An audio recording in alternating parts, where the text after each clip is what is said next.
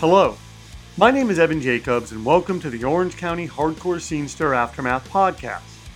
These interviews are part of an ongoing series chronicling the hardcore punk music scene in Orange County, California, and sometimes elsewhere.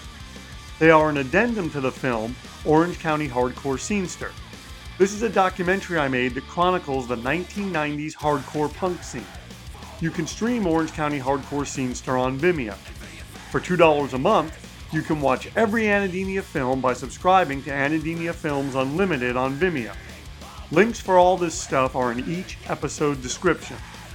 To support this podcast, please like, rate, and review it.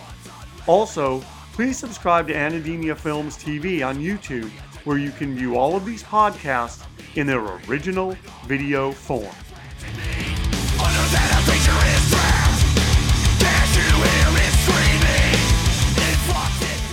No, I'm being totally serious, but no, I love everything that you said. Like, and even if you disagreed with me, I would still love it. Like, I love that chess story. Like, because that was like, because chess really is like, or we think of chess as this head game and this and that, and your brother just sat down and instinctively. Yeah, I'm going to take that piece. I'm going to take that piece. I'm going to wait. No, I'm going to take that piece. I'm going to get that one. I'm going to take that one. I'm going to take that one. And then he won.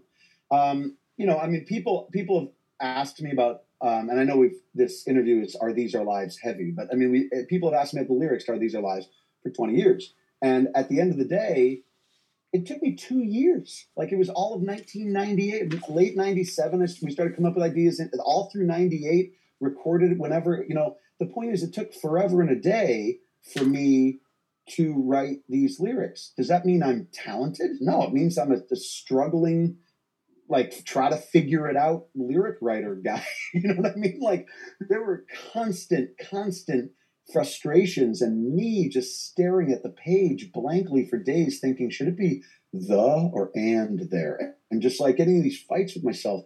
I think that there's lots of room for people who don't fancy themselves artists, writers, lyricists, etc., to create incredible art, whether that's music or whatever, just by trying, just by going for it. That would be the invitation, is to enter into creative process. I mean, the thing ultimately is that creative processes, and I often speak about this in my keynotes, it's not a through line, right? You don't start at point here and end up point here and you're immensely successful with the process. It's a sine wave. It goes up and down like a sine wave. And on the heights of the sine wave, you're sitting around going, I'm a genius. Look how well I write. I'm so funny and so creative and so incredible. And then at the depths of it, if you're like me, I'm a disaster. My life's a failure. I'm in ruin. And then all of a sudden the next week, you're like, oh my gosh, I'm such a clear thinking wizard of words. And then I can't exist anymore. It's all over the map, right? But I think that, correct me if I'm wrong, when you have those moments of I'm a disaster, you also have enough foresight or enough thought to go, I'm feeling this right now. Next week. Now, that's the key. It's if you expect it's going to be an easy through line, you're going to be woefully disappointed and frustrated. If you weather those storms and have the vision of whatever you're trying to do, I really want this record to work out, then when you're at the low point, the trough, rather than at the crest of the wave, of the sine wave, you're going to stay in it. An artistic process is about staying in it. It's about staying in the game. It's about staying in the process. If you quit the process, you're done. There is no creation. If you stay in the process, regardless of how frustrating it is, then you get to where you want it to be, or somewhere, even if it's not here, even if you end up over here, like the sine wave brought you all the way back here, you're going to end up with a finished product of some kind, but you've got to stay in the process, regardless of those, crests or troughs, or else there will be no creation. So you got to stay in it. You got to hold on to that little shred of vision, even when you're feeling terrible about the process or about yourself or whatever it might be, because that's what's going to get you to, no glorified, not intending to sound glorified. That's what's going to get you to the finish line.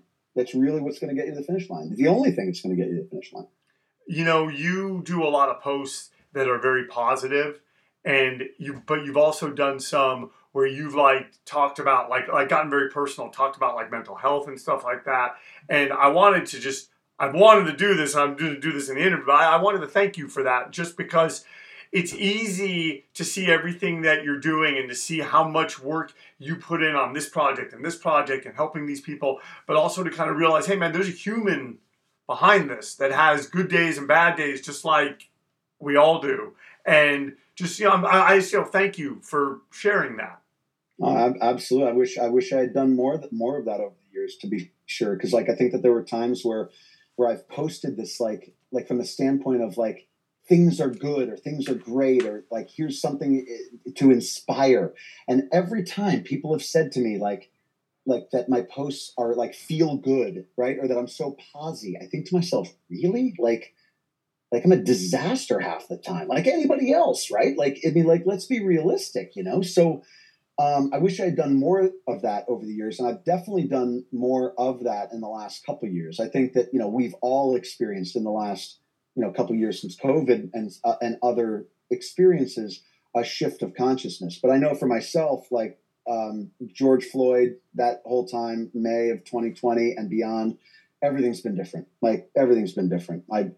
It's just a different reality, a different world, a different everything. That was like breaking point moment where I was like, all right, everything's got to change, like 100%, like everything's got to change. So, yeah, you're welcome. And thank you. I mean, thank you, because like, there's no post that exists in a vacuum, except if people are just like completely foolish. Like, a post exists because there's a reader and an interaction, or there was a conversation, or there was a connection.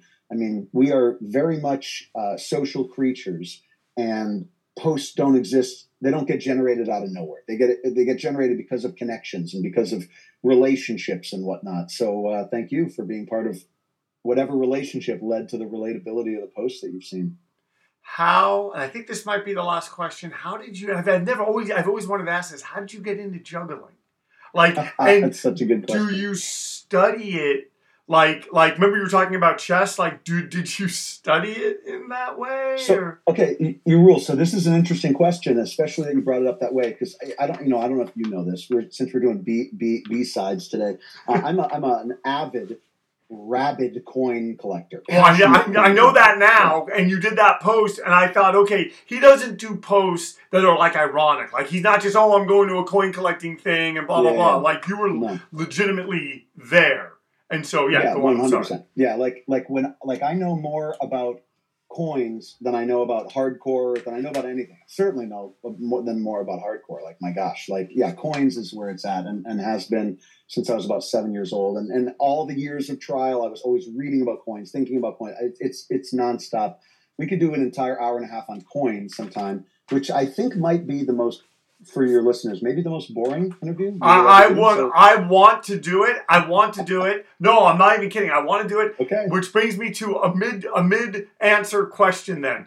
Do you have a crazy coin collection?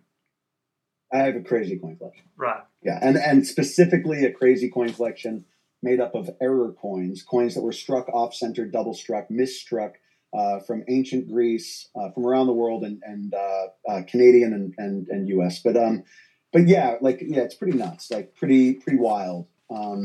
It's extensive, and I could get into it, and we could talk for hours. The point is that you asked, did I study juggling the way one studies chess? And the reason I brought up coins is because I write for coin publications. I do interviews and write a column for a coin publication. And some of the interviews did that start? Within the last year. Okay. Year and a half. Yeah. So I'm doing interviews now with notable numismatists, coin experts, and I'm interviewing a guy next week whose main focus of his work is, why is it that numismatics, the study of coins and the history of coins, why is that not a bona fide academic pursuit? Why is it not an academic subject that people study in the United States? You can get a master's degree in numismatics at a university in Austria, but you can't do that here because it's been relegated. Coins have been relegated to be a hobby. And this guy's point is, we should be able to study the history of coins as it relates to culture, and coins as it relates to commerce. We should be able to study that with the same intensity that we study psychology, but people instead see it as, oh, you like pottery, that sort of thing. So they see it as similar, like a hobby or a craft or something like that, but not nearly the academic pursuit that he would like to see it as. Anyway, so when you say, did I study coins? I've been, or rather, did I study juggling? I've been into juggling, but I really, really wish that juggling was an academic pursuit as well, because I would have gotten a master's degree in juggling. The way it all came about, and I know that was a sidebar. No, it was awesome. More than you needed. No, we're doing the coin interview. Well, here's the connection.